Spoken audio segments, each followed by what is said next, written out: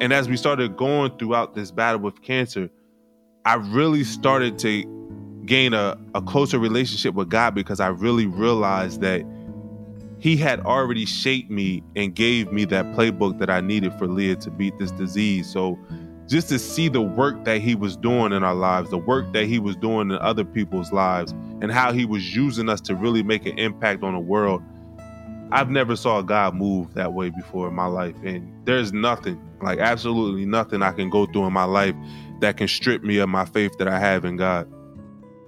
Welcome to the Jesus Calling Podcast. Today's guests have braved life and death moments and now strive to set an example for others as they trusted God for his life-giving presence. Former NFL football player Devin Still and former Army Ranger and Black Hawk Down survivor Kenny Thomas. First up, Devin Still is an All-American defensive end who spent his NFL career playing for the Cincinnati Bengals, the Houston Texans, and the New York Jets. In 2014, Devin and his 4-year-old daughter, Leah, captured hearts all over the world as they shared about Leah's cancer journey through Devin's Instagram account. Devin gives us a glimpse into his early years, a rocky childhood, and how he found a real relationship with God in adulthood. Within just weeks of his faith being reignited, Devin discovered Leah was diagnosed with stage 4 cancer. He also recounts a pivotal moment in a hospital chapel that changed the way he viewed his new faith and his daughter's disease. My name is Devin Still. I'm a former professional football player. I grew up in Wilmington, Delaware, and I attended the Penn State University. And now I spend my time traveling the world, giving motivational talks and inspirational talks, teaching people my playbook on how they can get back into the game, and sharing my story about my faith and how it really helped me overcome every obstacle that I faced in my life. So when I was growing up, God didn't really play a big part of my life. I lived with my mom and dad up until I was in the 3rd grade, and they ended up getting a divorce. And neither one of them really went to church or had a solid foundation in God. But I used to go to church with my grandmom all the time up until I was about in 4th grade, and then she moved to Michigan. So once she moved, it's like God was taken out of my life. And I really wasn't reintroduced to him until my college years, when I was facing a lot of struggles with my injuries. And I really leaned on God to help me through those tough times, because I felt so isolated most of the time because nobody was there with me and I was away from my family. So I spend a lot of nights just getting to know God and talking to him so that he can help me through those trying times. I got to know God through just prayer. I really wasn't studying the Bible or studying the words. I remembered different things that I would hear in church when I was going to church with my grandmom when I was a child, but just sitting down and just having a conversation with God, like I would talk to my friends just about the things I was struggling with in my life and the things I needed help with, is how I really built a relationship with God. It took me a long time to realize I had talent in football. When I first started, I was absolutely terrible. I often thought about giving up football, but because of my dad and the way he really parented us, he made me stick it out, right? Whatever you put your heart into, whatever you say that you want to do, you have to give it everything you have. So he made me continue to play football, and I started to develop a love and a passion for it. Not just for the sport, but the ideal of teamwork and working with people from all different aspects of life to reach a common goal. And it was probably around my junior year that I really felt like I had a shot of going to the next level, of going to play D1 football. So I just gave everything I had to the sport. And my junior and senior year, I ended up getting over 50 scholarships to almost every college in the country to play football. So when I got it, it was just like I was overwhelmed, right? Because nobody in my family or nobody in the community I was growing up in ever experienced anything like that. But, you know, I had a chance to really change my family dynamics and show people what's possible if you give it something your all. When I was growing up, when I first started playing sports, my parents attended every single game that I had, from when I was playing basketball, football, just every sport that I played in. And with Penn State only being 3.5 hours away, I wanted to keep that same feeling where I could look up in the stands and see my parents, because it made me play harder. So I decided to go to Penn State so that they can see me play at the next level every weekend. When I first got to Penn State, I had a chance to really play as a true freshman. But one practice we had, I ended up tearing my ACL and my MCL. So I had to sit out my first year after getting surgery just to rehab and get my leg back to the right strength. And when I made it back the following year, around the same time in training camp, I ended up breaking my leg again during one of our scrimmages. So I had to sit out another year due to injury. So I really started to lose faith in myself. I started to lose faith in God, really. And I saw people around me start to lose faith in me. But I just stuck it out because I felt like my why was bigger than the struggles I was going through. I came up in an environment where it was really stricken with a lot of drugs and violence. And I saw a lot of things that no kid should have to see when I was growing up. And I made a decision that I was going to go through that pain today to make sure that the people I loved and cared about didn't hurt tomorrow. And I wanted to be able to raise my family in a better environment than I grew up in. My first 2 years in the NFL really started off like my first 2 years in college, where I was really struggling with injuries. My first year, I did pretty well. I had a breakout game, the 8th game of the season, where I had 8 tackles and 2 tackles for loss. But that following year, I ended up struggling with injuries, and I dislocated my elbow during a game against the Lions. And I had to be out of football for 5 weeks as I rehabbed my arm to regain its strength and mobility. And when I got back 2 games later, I ended up blowing out my back against the Steelers. So I had to get back surgery, and I was out for the rest of the year. But a week after getting that back surgery, I got diagnosed with blood clots in my lungs, and I had to get rushed to the hospital, where they told me if I didn't make it there that night that I probably wouldn't have made it to the morning. And I remember the doctor telling me about my blood clots that I probably wouldn't be able to play football again, because if I ever got hit or I got a cut on a football field, I may bleed out because of the blood thinners that I was on. So she put me on blood thinners and told me I had to come back in 6 months to see if the blood thinners worked. So it just seemed like everything in my life was falling apart at that moment. And that's when my wife, Asha, let me know that maybe we needed to get back into church and get a better foundation in faith, because maybe that was God calling us to him. So we decided to get back into church. And it was a couple of days before that 6 month was up, and I had to go back to the doctors. And I remember the pastor saying that something amazing, something special is going to happen to somebody in the next couple of days. And when he said that, it's like it hit my heart, right? Because he didn't know about my situation, but I knew about my situation. And I knew how big this moment was going to be for me that week, because I thought I was going to lose everything that I worked so hard for since I was 13. So I really held on to his word, and I just prayed that whole week that he was speaking to me. He was talking to my situation. But a couple of weeks after that, I decided to take Leah down to Disney World because I had never been there and I wanted her to experience it.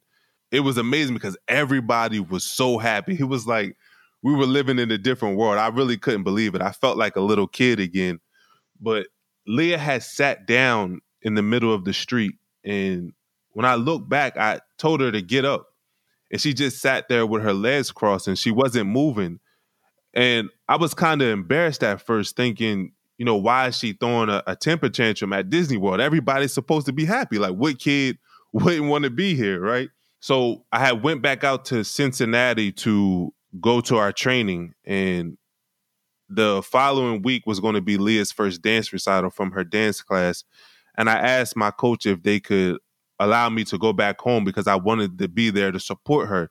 Just like my parents was always there to support me, I wanted her to be able to look up and see her dad there. So they told me I can go ahead and go home to support her. The morning of her dance recital, I stopped at a red light and my phone started to ring.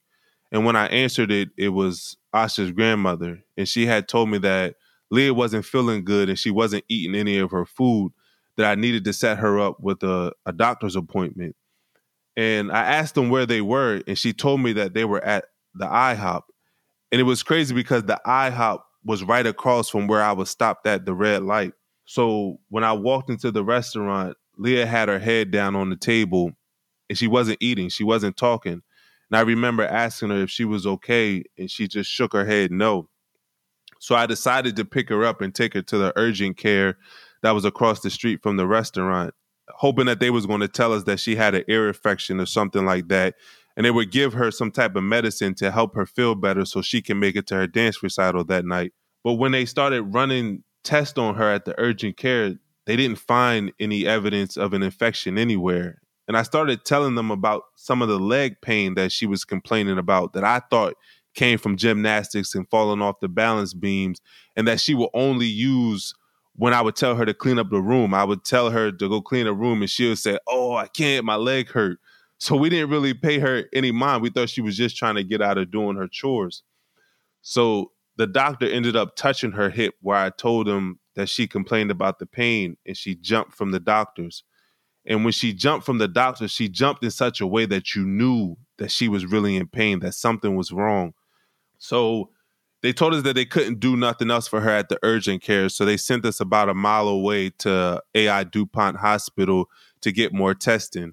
And they decided to give her an MRI and a CAT scan. And the test was taking so long. And I knew from just all the injuries I faced in my life that MRIs and CAT scans only take about 45 minutes, but we were hitting the 2-hour mark. So I kind of prepared myself to hear the doctor say that she had cancer. I don't know why I did that, but I just felt like they were going to come out and say it. And about 15 minutes after I told myself that, the doctor came out and told us that she had cancer. My world just got flipped upside down. I didn't really know what to do. I remember just going blank after the doctor said cancer. And I snapped back to reality once they told us once she told us that she was going to go to the waiting room and tell Leah's grandparents. And I just remember telling her no, that I didn't want her to go tell them, that if they were going to hear something like this, that I was going to go tell them. And I remember walking down the hallway to the waiting room, and I'm just nervous because I don't know what I'm going to say. And I'm having all these thoughts run through my mind. And when I walk in to the waiting room, I remember her grandmother and my dad just looking at me, and they knew something was wrong because it was written all over my face. And when I went to open up my mouth, I couldn't get it out. And I remember just falling to the ground, crying, and my dad running over to me, rubbing my back, asking me what was wrong, to just tell him what was wrong. And I kept trying to say it, and eventually it came out, and I just blurted out cancer. And I remember just seeing her grandmother cover her mouth and sprint out the room. And my dad just kept hugging me, telling me it was going to be okay. But in my mind, I knew it wasn't going to be okay. I was just lost because, like I said, a couple of months before that, I had just took a walk of faith. I had just decided to give my life to God. I thought in my mind that my life was supposed to get easier, not harder. So I started off just blaming God, asking why he could do this to her. Why would he allow this to happen to my daughter? And I remember talking to the pastor who baptized us, who came to the hospital, I think 2 days after she was diagnosed. And I asked him, how could this happen? Like, I just gave my life to God. How could this happen? And he sat there speechless. He didn't really know how that can happen to her.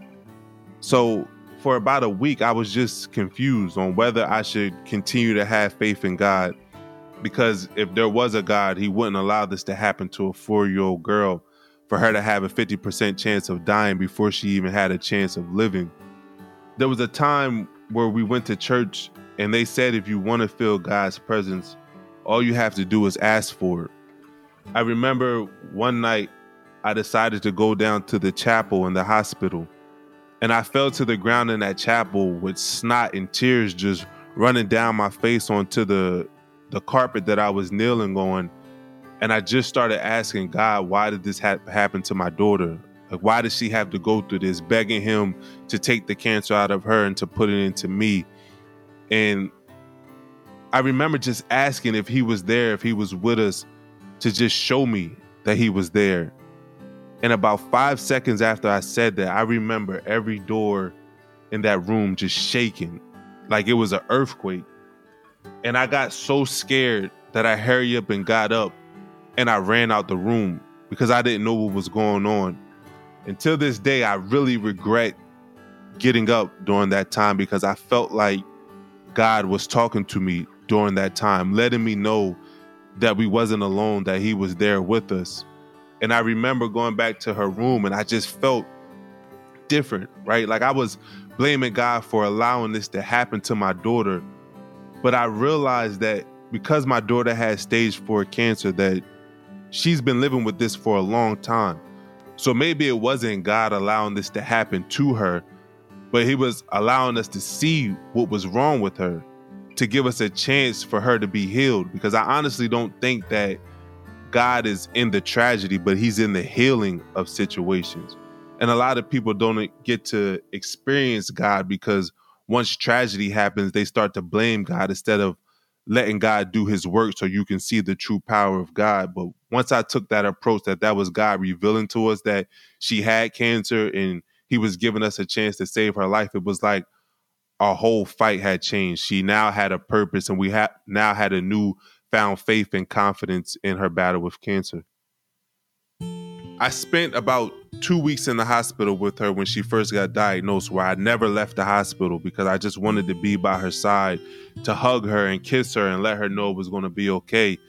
But I remember one night I had to go home to my wife's apartment to get a change of clothes and just to, get a breath of fresh air because I haven't left the hospital in 2 weeks. And when I went to her house, there were people over there. And I remember sitting on a couch and somebody told a joke, and everybody in the room, it was about 8 people, everybody in that apartment broke out in laughter. And I remember laughing too, but something in my mind told me to stop laughing about 5 seconds after I initially started laughing. And I started to question myself, like, what did I think was so funny when I had my 4-year-old daughter in the hospital fighting death? Like, how could I possibly be laughing in that moment? And I sat there and I started to think about a lesson that I learned when I was playing Little League football when we were getting demolished in one of our games. And we never really lost before. Like, we was undefeated. We were having a great season. So everybody was walking around with their heads down like they was just frustrated and out of the game. And my Little League coach pulls us into a huddle and he tells us that the moment that we stop having fun playing the game is the moment that we already lost. And in that moment, I had promised myself that no matter what we were going through, no matter if Leah had stage 4 cancer or whether she only had a 50% chance of living, we wasn't going to allow cancer to steal our joy, to steal our fun. So I made sure in that moment that everything we did, every video that we posted on Instagram, we were showing people that we were having fun. When Leah got diagnosed, my first reaction was to retire from football because there was no way I was going to leave her in the hospital without me being by her bedside to let her know that she wasn't alone. But the doctor walked into the room and they told us that her treatment was going to cost close to $1 million. And I knew, although I was in the NFL, I didn't have $1 million in my bank account. I was a second year in the league. And I talked to the Bengals and I realized that our insurance covered 100% of Leah's treatment. So although I didn't want to leave her side, I knew I had to make that sacrifice in order for her to have the best treatment to beat this disease. So they told me to just take time in Delaware to just be with Leah and get everything in order so that she had the best chance of beating cancer. And after we decided her treatment plan, I went back out to Cincinnati and, I was falling apart out there because everything in me wanted to be with Leah. Like, I was physically in Cincinnati, but my heart and my mind was in Philadelphia where she was getting treated at. And I wasn't focused on football at all. I mentally wasn't in meetings. I mentally wasn't at practice. There were times where I just felt myself starting to cry as a play was going on, right? As we were going through different practices or we were going through games, I would be on the football field crying when I should have been focused on the guy that was in front of me. So I ended up getting released from the team. but they told me they was putting me on the practice squad so that I didn't have the same responsibilities that would come with being on the active roster, so that I can travel back and forth to Philadelphia to be with Leah to make sure everything was going well. And for them to do that, it was amazing because, like I said in my ESPY speech, there was nothing I could give the team at the moment because everything I had, I was giving to my daughter because I wanted her to beat this disease. So for them to stick by my side, it really helped us out a lot. I was on the practice squad for 1 week, and then they put me back up on the 53-man roster. And when they did that, they started to sell my jerseys, and 100% of the proceeds went to Cincinnati Children's Hospital for cancer research. And within the first week, we sold more jerseys than has ever been sold before in the NFL and for the Bengals. And we eventually ended up raising $1.3 million that we donated to Cincinnati Children's, where Leah had a chance to come up to Cincinnati for the first time after being diagnosed and presented the check to the hospital, it was amazing because it really showed the power of going public with our story and how many families were going to be helped because we wasn't selfish in keeping this story to ourselves, and we used my platform of the NFL the right way. The best thing both Leah and Asha taught me was that I'm good enough. When you're an NFL player, a lot comes with it. A lot of responsibility, a lot of notoriety. You're put on a pedestal by people in society. And when you lose that, sometimes you wonder who you are. You struggle with your identity. You wonder if the people around you really loved you for you or they loved you for the position that you were in. And Leah and Asha have always showed me that I'm good enough, that they don't love me because I played football. They love me because the man I am. And to have two people in your life that support you and show you love no matter what, it's an amazing thing. Every night before Leah goes to bed, she always asks me to read her bedtime stories. It's something I've been doing since maybe she was about 1 year old, where I would always read to her before she went to bed. And we read through so many books, I didn't know if she had any more books in the house for us to read. So I went through her treasure chest and I just picked out the Jesus Calling book. And I didn't even put two and two together that I was about to do this podcast. It was like the book had just spoke to me because I'm trying to teach my daughter more about God and her faith. And I just felt like having these devotionals could really help her out. So every night we read 2 devotionals out of the book and we just talk about them and see if she understands it and what it means to her. And the other night I read a devotional. It was the January 9th devotional that really hit home, and it hit home for Leah, and she just started tearing up as we were talking about this. And it's called Never Give Up, and it starts off that nothing is impossible for God, and that's Luke 1:37. And it says, I am always with you and for you. I am your biggest fan. When you decide to do something that fits my plans for you, nothing in heaven or on earth can stop you. You may face some problems along the way to your goal. That is part of living in an imperfect world. But never give up. With my help, you can conquer any problem. But don't just rush headlong toward your goal. Try making things happen when you want them to. First, come to me. Ask me to guide you every step of the way, minute by minute. Let me set the pace. Sometimes I may ask you to wait or to slow down or even stop for a while. But remember, my timing is perfect. Trust me and enjoy sharing the journey with me. And when I read that, it connected with me on a number of levels. So I remember putting her in her first treatment, and it was supposed to be the treatment that saved her life. It was a new clinical trial that just came out where she had to go for 4 rounds of high dosage chemo followed by 5 days of radiation, where she had to sit in a room that was covered in plastic all by herself because nobody could be in the room with her because the radiation was so high. And when it was time for her to get her scans, I knew from all the prayer that I had did that she was about to be healed, that the doctors were going to tell us that she was cancer-free. But when we got the results, it was the exact opposite. And we found out that the cancer had went from her hip to her shoulders, to her arms, to her chest, to her neck, and even to her skull. it felt like God was just ignoring my prayers. But I kept going because I was taught in football that you have to fight for 4 quarters regardless of what the scoreboard says or how tired you are or how much pain you're in. So we decided to keep fighting. And about 2 or 3 months after that, after getting that news, Leah ended up going into remission. And I realized that if Leah wouldn't went into remission, that first treatment that I was praying so hard, we wouldn't have had the impact that we had. Like, there was still more work we had to do. There were still more people we had to touch. And by trusting in God's timing, by never giving up and keep pushing forward, we got what we want with Leah being in remission, but we also got to touch a lot of more people's lives that we wouldn't have had she had beat cancer the first treatment. She's doing really well. She's 3 years, almost 4 years in remission. Of course, with the amount of high dosage chemo that she received, there's going to be lingering issues that she has to deal with. But we'll take them small issues compared to what she had to go through before.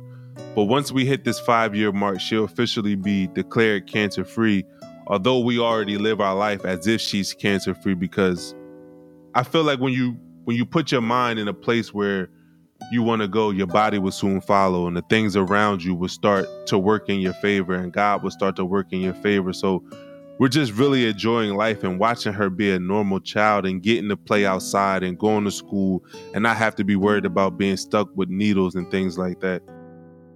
Devin continues to use any means he can to tell others about the impact his relationship with God has had on his life and on the life of his family. He has just released a book called Still in the Game, Finding the Faith to Tackle Life's Biggest Challenges. It's interesting how this book came about, because I never had any plans of writing a book. I wasn't interested in it. But when I signed with the Houston Texans after Leah went into remission, I ended up getting hurt, where I messed up my foot and I had to get surgery. And my mom had came down to Houston to help Asha take care of me.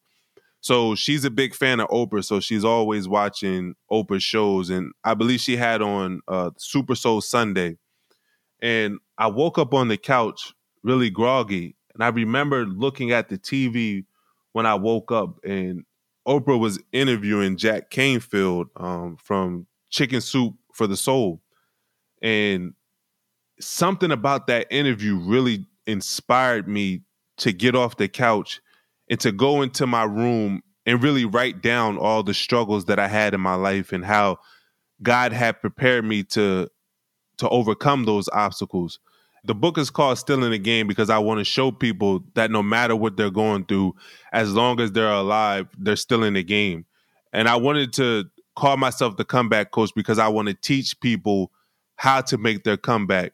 But in my eyes, when I call myself the comeback coach, I'm not the head coach like you see in sports, right? I look at myself as the assistant coach, and I'm just using God's game plan of what he gave me to teach other people, because at the end of the day, God is really the head coach, and I'm just trying to spread his message of faith to show them that life is going to be filled with a lot of struggles, but within those struggles are lessons that will be able to take you to the next level, the lessons that will be able to take you to the place that you say you want to go. So I just really hope that this shaped people's mindset and shows them that how struggles are necessary in order to grow, because without pain, we wouldn't know what sunshine is.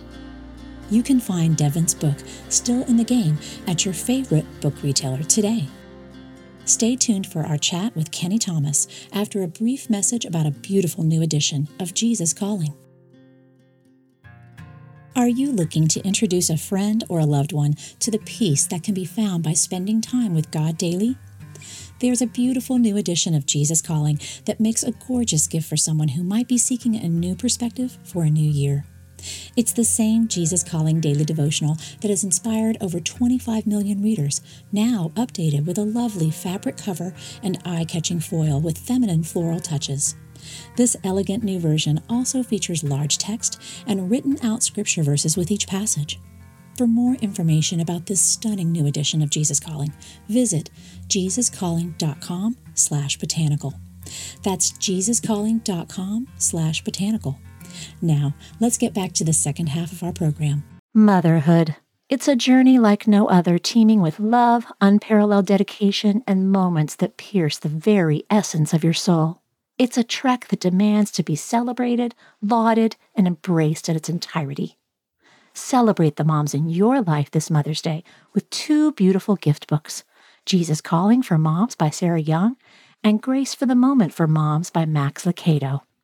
These heartfelt devotionals will remind the moms in your life just how special they are. Jesus Calling for Moms and Grace for the Moment for Moms are available now where all books are sold. During times of transition and unknown next steps, it's more important than ever to cling to the promises of God and to tune your ear to what Jesus has to say. Jesus Calling for Graduates is an encouraging compilation of 150 devotions from Sarah Young's brand. Grads will find topics such as discerning God's will, self-worth, trust, support, and much more. Jesus Calling for Graduates is perfect for both high school and college graduates as they embark on the next chapter. Look for a special custom edition of Jesus Calling for Graduates, available exclusively at faithgateway.com.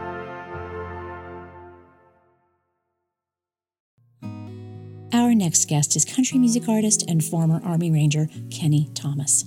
As the son of a Vietnam soldier, Kenny was impressed with a strong sense of duty to serve in the military. In 1993, he was deployed to Somalia, where he found himself entrenched in the horrific events portrayed in the book and movie Black Hawk Down. Now, Kenny is a motivational speaker who draws on his military experience to inspire audiences worldwide. He reflects on his growing up years, about the fateful day in Mogadishu in 1993, and describes the work he does now to help veterans transition back into civilian life, while demonstrating how gratitude can drastically change your perspective. Well, my name's Kenny Thomas.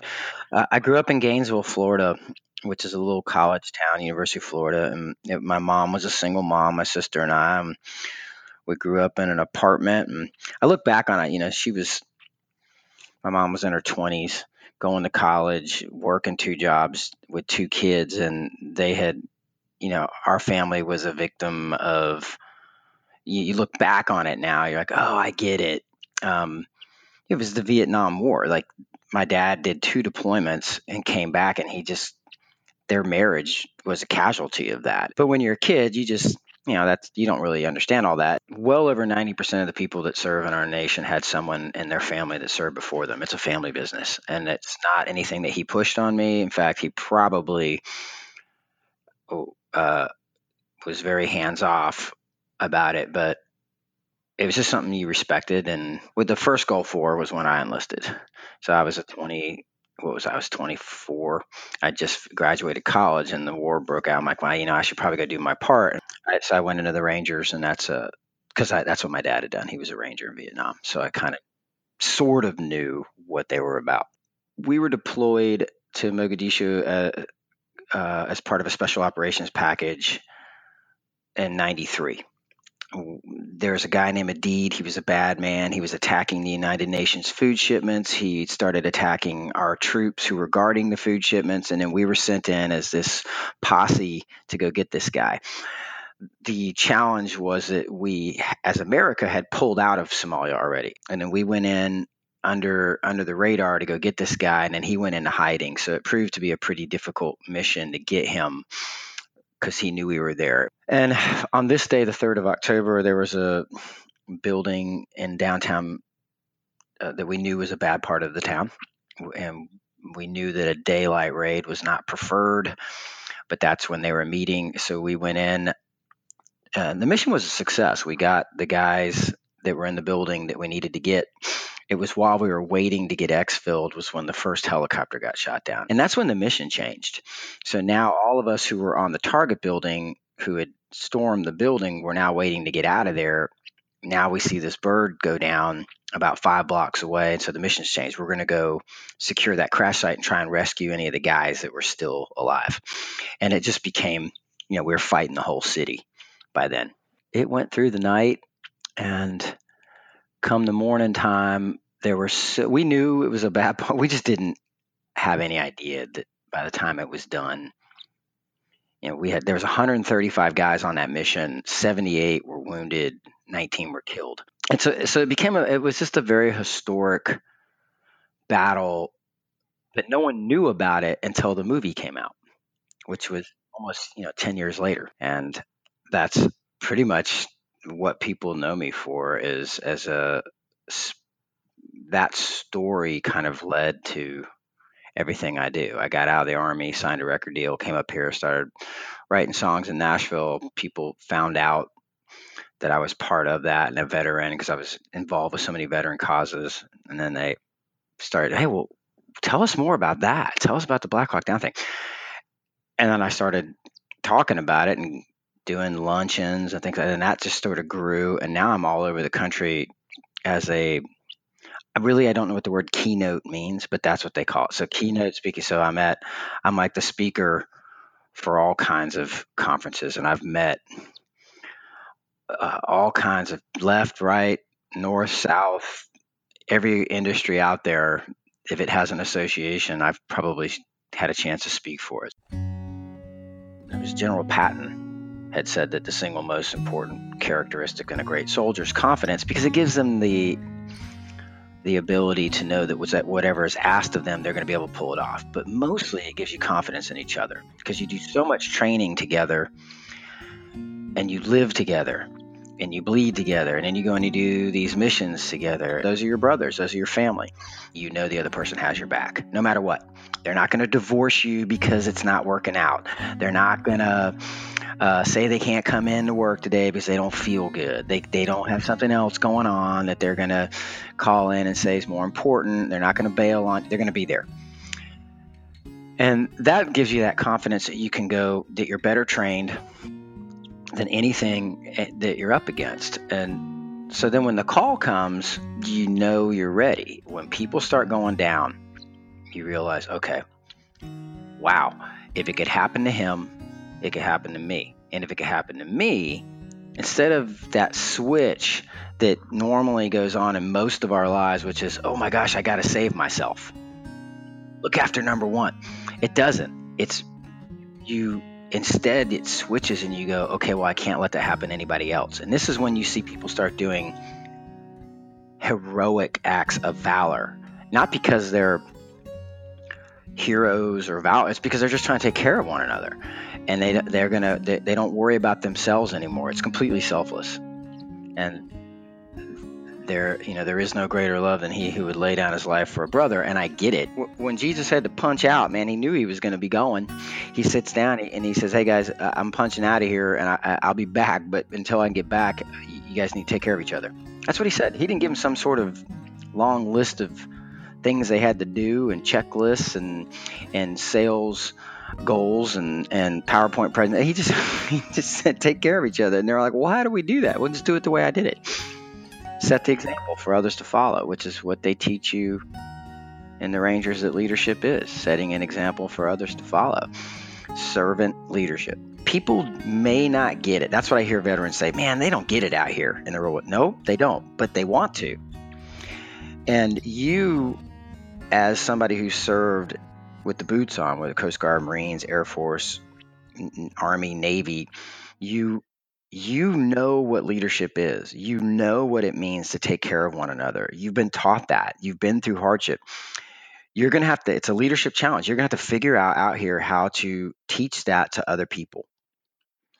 Or you can stay in your own head and you can tell people that they don't get it, and you can be angry. I don't know who promised us that it's all going to be easy and happy and great. It's not. It's life. There's tough parts of it. I mean, the scriptures are pretty clear on it. Jesus was pretty clear on it. That the life in general is not easy. I have a pretty personal relationship with God and Jesus and the Holy Spirit, and it took a minute for me to figure that out. I was, people, and I was one of them. I call them lazy Christians. We're good at talking about God because everybody talks about God, and God we trust. But I just really wasn't in touch or in tune with who Jesus was, and because I had been told all my life, he died for you, so therefore you owe him. And I'm like, I know 19 guys that died for me. like, why is this anything special? The answer came to me pretty clear when he spoke to me. It was, Kenny, it's true. Those guys did die for you, but they're gone, and I am not. I'm still here. And I just talked to him. Okay, if you want to be part of my life, because it wasn't, and you wish you could say it was the combat and the Ranger Inn and all that stuff where you had your big come to Jesus, but for me it was a lost relationship. There is a epidemic diagnosis of PTSD in our VA system right now. Like something like 80% of the people who have PTSD, who have been diagnosed with some sort of traumatic stress, never even saw combat, but they were deployed. It's because they don't have the left and the right anymore. They don't have that person who's the absolute. When you come back from the military, you're lost. You get out and you're back here in the real world. Just because you got off an airplane from Afghanistan doesn't mean you're home. And so you're trying to figure out, who is my left? Who is my right? Where's my sense of purpose? Where do I fit in? And you're lost. And sometimes our military brothers and sisters are closer to us than our own family. And quite often that's the case. That's why we have such a huge divorce rate in the military. It fell apart, and I found myself just in shambles.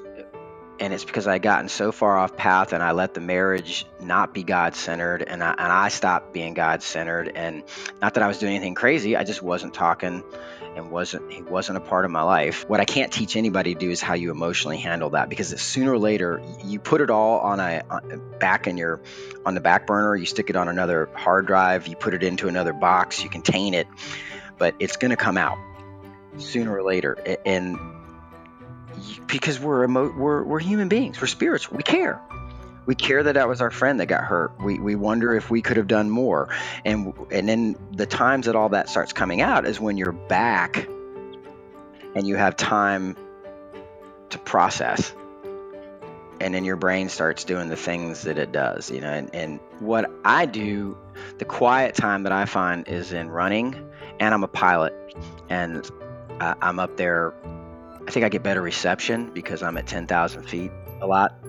When you start adopting an attitude of gratitude, it's infectious. And you start realizing that most of my time I spend thanking him for things. If you can live where God's centered and you have an attitude of gratitude, your default becomes, instead of feeling victimized or this isn't fair, or you start seeing things as gifts. And you're like, oh man, thank you. This is a passage from Jesus Calling for 17 April. I'm training you in steadiness. Too many things interrupt your awareness of me, and I know that you live in a world of sight and sound, but you must not be a slave to those stimuli. Awareness of me can continue in all circumstances, no matter what happens. This is the steadiness I desire for you. Don't let unexpected events throw you off course. Rather, respond calmly and confidently, remembering that I am with you. As soon as something grabs your attention, talk with me about it. Thus, I share your joys and your problems. I help you cope with whatever is before you. This is how I live in you and work through you. This is the way of peace. I think we spend a lot of time in the church talking about problems. I think we spend a lot of time on TV talking about what's jacked up. I think we spend a lot of time complaining and griping. And I'm not saying cover it up and that it isn't happening with canned positivity, but I also think we need to put a little bit more emphasis on sharing our joys as well as our problems. The story of Black Hawk Down, it took me about 10 years to figure out that wasn't a curse. There isn't a day that I take for granted. And that's true. I somewhere along the line, that gift's been handed to me where I understand that, by all accounts, I probably shouldn't still be around, and I'm not gonna waste it. And that's by the grace of God. To learn more about Kenny and the veterans organization he works with called Stronger Families, please visit kennythomas.com. Next time on the Jesus Calling podcast, we talk with professional surfer Bethany Hamilton.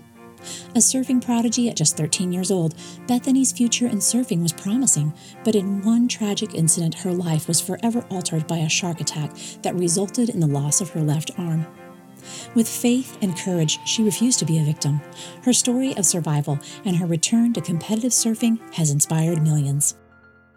Once I started to see the encouragement and inspiration that was being put on other people's lives by telling my story, I realized, okay, God, this is what you're up to. Like, you want to share your story more than you want to share mine.